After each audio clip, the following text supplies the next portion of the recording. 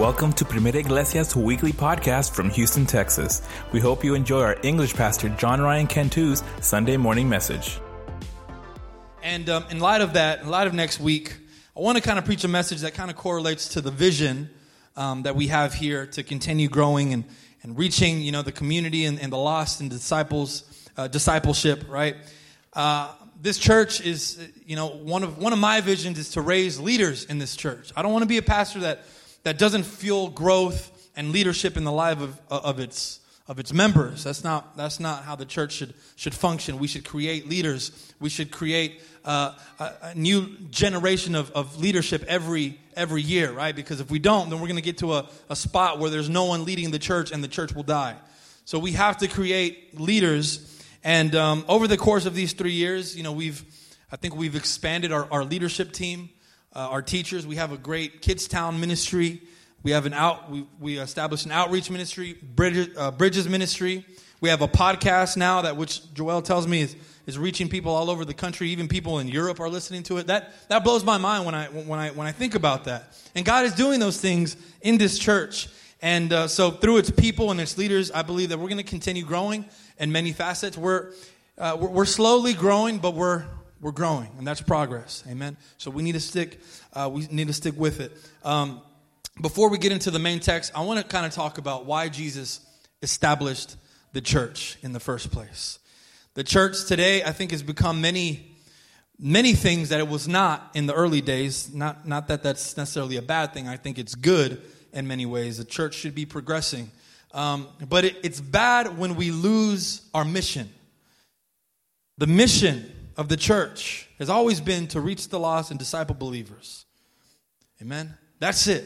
Now the tactics might change from church to church, but that's the mission of the church. That's the mission of our church. It's not to entertain.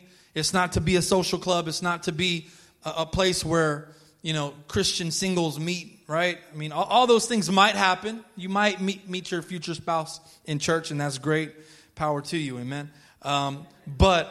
But the root of our mission at its core is to reach the lost and disciple believers, and that's why we exist. That's not our mission statement, but at its core, that is why we are here. And so we chose to establish this English congregation so that we could reach the younger generation that unfortunately is a dying group in many churches across America. So we still have work to do. Amen. And I'm excited to see what this church is going to be in another 3 years from now.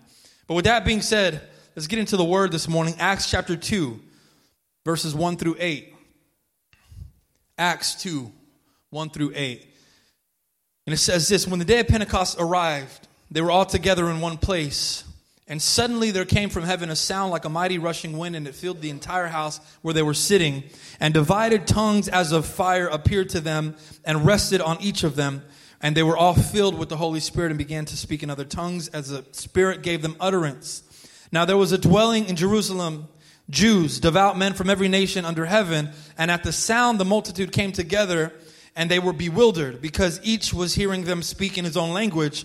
And they were amazed and astonished, saying, Are not all these who are speaking Galileans? And how is it we hear each of us in his own native language? And then skipping down to verse 12, it says, And they were all amazed and perplexed, saying to one another, What does this mean? Amen. I want to talk about what this means for the next few moments. Here we have a very beautiful passage, a very popular passage in the church, especially among Pentecostals. This is where it all started. This is where the church began. This is where it was born. Jesus had just left. He had just ascended to heaven, right? And he left a final message to his disciples right before leaving. He said, Go out into all the nations and make disciples of nations, baptizing them in the name of the Father, the Son, and the Holy Spirit. He told Peter, he said, Feed my sheep. He also told Peter, You are the rock on which I will build my church. Jesus, before he left, while he was here, he was giving his disciples vision. And he was laying out the foundation for them during his entire ministry. He was letting them in on things that were to come. The kingdom of God was to come. But before that, something had to be established. The church. The church had to be established for Jesus to come. There had to be someone for whom Jesus would come and return for. There had to be a bride that would be prepared for her groom. And so the disciples, they realize this. They're given this vision. They know what their mission is. Now it's just a matter of doing it. And the same mission that the disciples had back then is the same one that we have today. So Jesus leaves. He feels that they're ready. He entrusts Peter with the keys to the kingdom, right? And he tells them to wait in Jerusalem for the power that was promised to them, that is the Holy Spirit. Now, I know that there's another message here that we can take from. The disciples had to wait. Sometimes you have to wait on the things of God. Sometimes you get anxious and you're wondering when it's going to come, but God is saying you got to wait a little bit for my promises to come. That's a great message, but that's not today's message. All right? I think there's something else here that often gets overlooked. Yes, they had to wait. Yes, they couldn't get anxious. They couldn't manufacture something on their own. They couldn't try to make it happen on their own. It wouldn't be as effective. They had to have enough faith to know that God was going to come through. But there's something else that I want to look at. Verse 1, again, it says, when the day arrived, they were all together in one place. Do me a favor. Say that word together. Sometimes we can't even say a single word together, right? Like some people say it like a second later. Some people say it a second earlier. Some people don't say it at all. You're too cool to say anything that I ask you to say, right? And so when we're not truly together, what does that mean? We're not in unity. We're not in the same mind. We're not in the same spirit. We're not in one voice. The disciples had to come together. The Beatles had it right. Come together, right? They had to come together before the Holy Spirit and all its power could be given. They had to be in one accord. They had to be in one mind. They had to be in one spirit. Otherwise, the power of the Holy Spirit would be withheld. Why is this power so closely related to this idea of unity? Maybe it's because, we often hear that saying that there's power in numbers. I believe that's true. But I think there's a little bit more to it. Because you can't just have numbers and expect those numbers to all be in unity, right? You can have a ton of people together in one place, but none of them are in unity. You can have a bunch of people working on a group project, and maybe you've experienced this before, but nothing gets done because no one can agree on how to start the group project, right? So unity is what we're talking about, not just togetherness. You have to agree. So at least the English word together, it doesn't always imply unity. So I looked up the Greek word together, as I often try to do. Whenever I'm going to preach a message that rests heavily on a particular word, I don't want to be wrong, right? So I went to my Greek concordance and I looked up this word together, and I found that it translated homophron, and the first definition that I read about homophron was agreeing. And I saw that and I was like, wow, God. So it means more than just being together in a particular place. Actually, location wasn't even mentioned in the definition. The second definition was harmonious. So this idea of being together, it doesn't mean that the disciples were just in the same place, in the same location. They had to come in agreement. They had to become harmonious. They had to be united for the Spirit to be given in all its power, because once they were to receive this power, there was work to be done. There was a kingdom to build, but you can't build a kingdom when its builders can't see eye to eye. And so the Holy Spirit would not release its power unless they were together. And when we say together, we mean in unity. There is power in unity, church. We can be a church of 100 people that are united, and we'd be more powerful than the church that has 5,000 people and are not united. There is power in unity. This is why the army is so powerful, man. Because it has the same mission, the same goal, the same target, the same enemies. We went to go see my brother-in-law graduate from boot camp. He joined the army, and so we went up to South Carolina. It was so cold, man. Everything was outside. It was terrible. But when we sat down and we were freezing to watch this ceremony, I was just captured by what I saw. It was beautiful, man, because what the Army does to these young men and women, man, it's incredible. It's a complete transformation. It's like black and white. And I remember reading one of the first letters that my brother-in-law sent, and he talked about how he almost wanted to quit. Like he got there that first week, and he was like, man, what did I get myself into? Because they break you, man. They remold you. They make you into a soldier. But a soldier is nothing without its army. So they also they also taught them how to rely on each other. They did a lot of drills, with teams.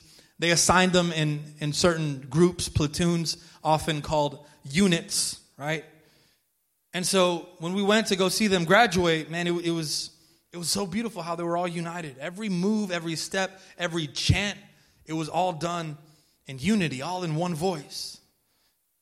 It was awesome. But imagine, I was thinking about this, man. Imagine if it was completely opposite. Imagine if it was like, your 5-year-old's like play, chaotic. No one knows what they're doing. No one knows where they're standing. They don't know their lines. Right? If that's what I saw when I got to the ceremony, I wouldn't have had much confidence in our military. But everything about it spoke unity. And the church, we are an army, man. We are an army called by God, but I think sometimes we don't have the same unity as an army. I think the Christian church today, man, there is division among churches that have already been divided so much. I think about when the church started, when the apostles were ministering, they were founding all these churches. There was one church. It was one central body, and then eventually it became Roman Catholicism, and then Catholicism it split into the Eastern Orthodoxy and then the West Church because there was some disagreement, there was some division. So now you have two churches. You have one in the East, you have one in the West, and then the church in the West, the Catholic Church, it divided into Protestantism, right? From the Protestant Reformation, and so from Protestantism you get hundreds of denominations. And so I think about that, and you have all of these divided churches, and then even in our own congregations, when we're separated by language and race and doctrine, and it seems like we got everything together, we're still seeing divisions. We can't seem to come together, even though we've been divided so many times. We don't have that here, right? So y'all can't say amen because y'all don't know what I'm talking about. But people get mad, man, when someone is doing something that they don't like. Oh, why is she doing it that way? Fine, I won't do anything at all. I'll just keep my mouth shut, right? Or sometimes we do work together, right? We try to suck it up. But when we're working together with so much tension. And is that really the same thing as being united? Tolerating each other? Okay, I'll do it. But we're like walking on eggshells. That's no way to be productive. It's like we've become infants in our service to God. I can imagine putting Layla and my niece Haley in the same room together and saying, okay, girls, I got a project for you. And they'd be so excited at first. They'd be so honored, right? Grateful for the opportunity. They'd be best friends. They're going to work together. And it wouldn't be long before they started complaining that one of them doesn't let the other do what the other one wants. And the other one saying, oh, that's my job. Don't touch that, right? That's how they are. The project would never get done. You can't build a kingdom with division. Division is powerless. There is power in unity, though. And so on this day of Pentecost, we see the disciples, they're together, they're united in one place, one voice, one mind, one spirit. And suddenly, power. Someone say that word, suddenly, man. I only want you to say it because I want you to understand how quickly the power comes back the moment you release the vision. Without hesitation, the Holy Spirit steps in. Suddenly, there came from heaven a sound like a mighty rushing wind, and it filled the entire house where they were sitting.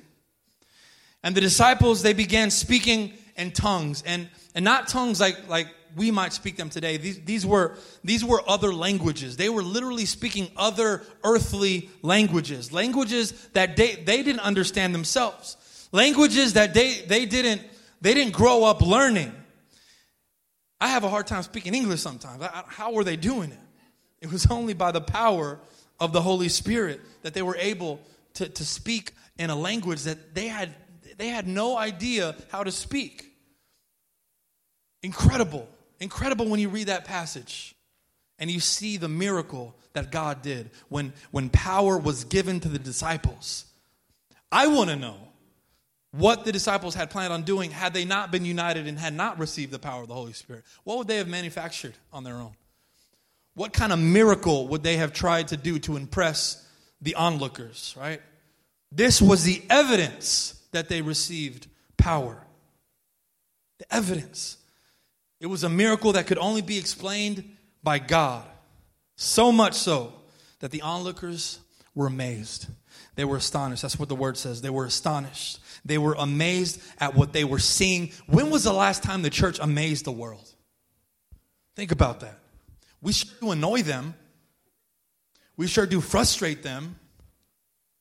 We sure do make them wish that we were not here. But when was the last time we astonished them? You can't astonish anyone if there's no miracles. And you can't do miracles if there is no power. And you can't have power if there is no unity. You see where it starts? It starts with unity. And then you get the power. And then you get whatever the Holy Spirit wants to allow you to have. And then we will amaze the world. And if we're amazing the world, people are going to want to flock to the churches. They're going to want to know what this power is about. They're going to want some of their own. That's what power does. It makes you want it. It makes you desire it. Maybe we could astonish the world once again with the power that the Holy Spirit possesses us. But we're not going to get there if we're divided, church. And I was thinking about this, man. These days, we got companies that are more divided than churches. We've got sports teams that are more divided or that are more united than churches. Human rights groups that are way more united than churches. While in the meantime, the church remains powerless because we can't decide who our next leader should be of the open position. We possess the greatest power ever given in this world. The greatest power, stronger than any intellect, any group of super smart people that get together with all their resources and all their money and make this incredible company. We have the greatest power in the Holy Spirit, and I feel like not all churches are operating in it because we can't get it together. And the reason I wanted to preach this message this morning, there hasn't been a lot of amens. This is one of those messages. I'm not going to preach next week, so you're going to get a little break. But the reason I wanted to bring this message, it's not because I see divisions within our church. There's definitely been some in the past, but that's not my motive today. I think I would be even more. I'm not angry, but I think I would sound more angry if that were the case. I do think that we could be more together. Do you agree? I think as a church, we could always be more united so that we can exercise the full power that the Holy Spirit wants to give to us. But more than anything, I recognize that division is a highly known tactic that the enemy uses to destroy progress in the church. That's why I want to bring this message. That's why. And so we need to be aware of it. We need to keep our eyes open so that we remain working as one body. Because we're getting into 3 years as a congregation. And on a regular Sunday, the congregation that I see behind the pulpit today is a different one that I saw 5 years ago. And you guys look great, man. You guys are beautiful. I love it. And we're going to continue growing. We're going to continue developing. We're going to continue progressing. But we have to remember that the power to do any of those things greatly diminishes the moment we are no longer united. So remember this message this morning, church. I just wanted to preach it as kind of a precursor to next week. Next week is going to be a celebration. Before the celebration comes, we got to get the little, the pow-pow, right? That's all it was. And I want to end with this final verse, verse 12. Because I said I want to talk about what this means. It says, and they were all amazed and perplexed, saying to one another, what does this mean? Those who were looking in from the outside into the church, they were confused. They were not sure what any of it meant. And we have that sometimes. We have a visitor. We have someone that doesn't really go to church. They don't have a relationship with God, and we're doing things, and we're lifting our hands, and we're singing worship songs, and we're being so devoted to the work that we do as a church, and they're wondering, but why? They're confused by it. Who are they serving? Who are they serving? They don't understand what it means. And so these men that were looking in on these disciples speaking in tongues, they were like, man, that's incredible, but what does it mean? What am I being told here?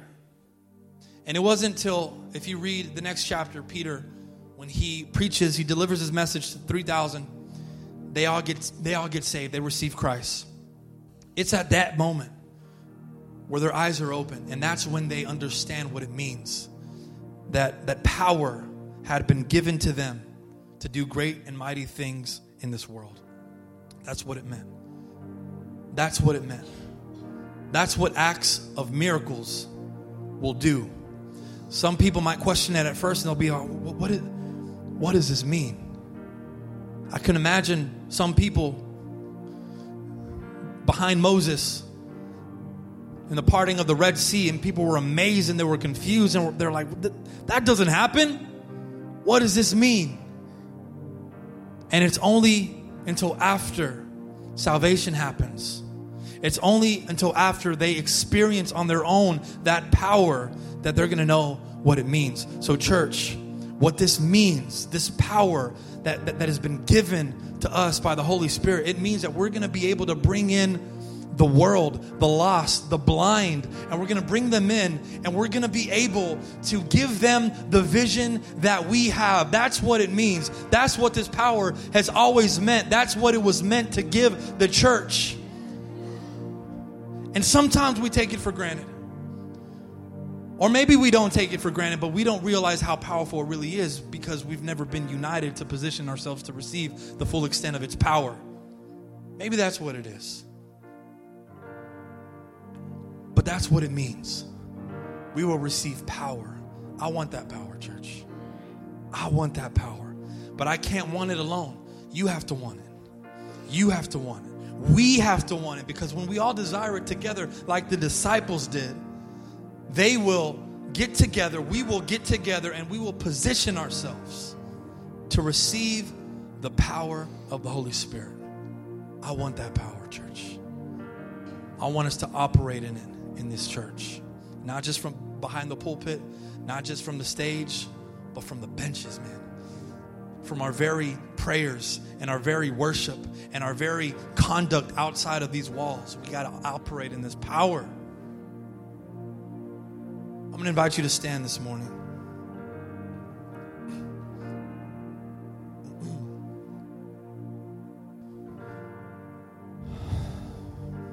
Thank you, Jesus. Thank you, Jesus. Come on, let's just bow our heads this morning. And if you want to lift your hands, if you want to pray on your own, if you want to worship God, if you want to come to the altars, they're open. And I'm going to pray with us as a church. And let's call upon this power of the Holy Spirit as one voice, united, ready to receive it.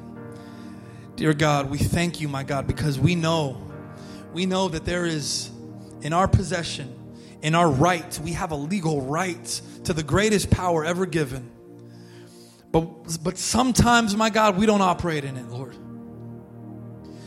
And we want that day to end, my God. We want an anointing, my God. We want the power to do miracles, my God. We want the power to heal, my God. We want the power to cast out evil spirits, my God. We want the power, my God, to do the work that you have called us to do, my God, because we can try to do it on our own. We can manufacture our own type of abilities, my God, but sooner or later, my God, we're going to fail, because that's what man does. But your perfect Spirit is omnipotent. There is no end to its power. There is no end to its strength. There is no end to its knowledge and its wisdom. And if we could only just grasp a portion of it, my God, we will be the church that you called us to be. I want that power. Come on, just say that just for the next few moments.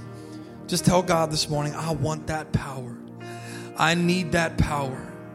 I desire that power. Give it to me, Lord. Give it to me, God. I want that power.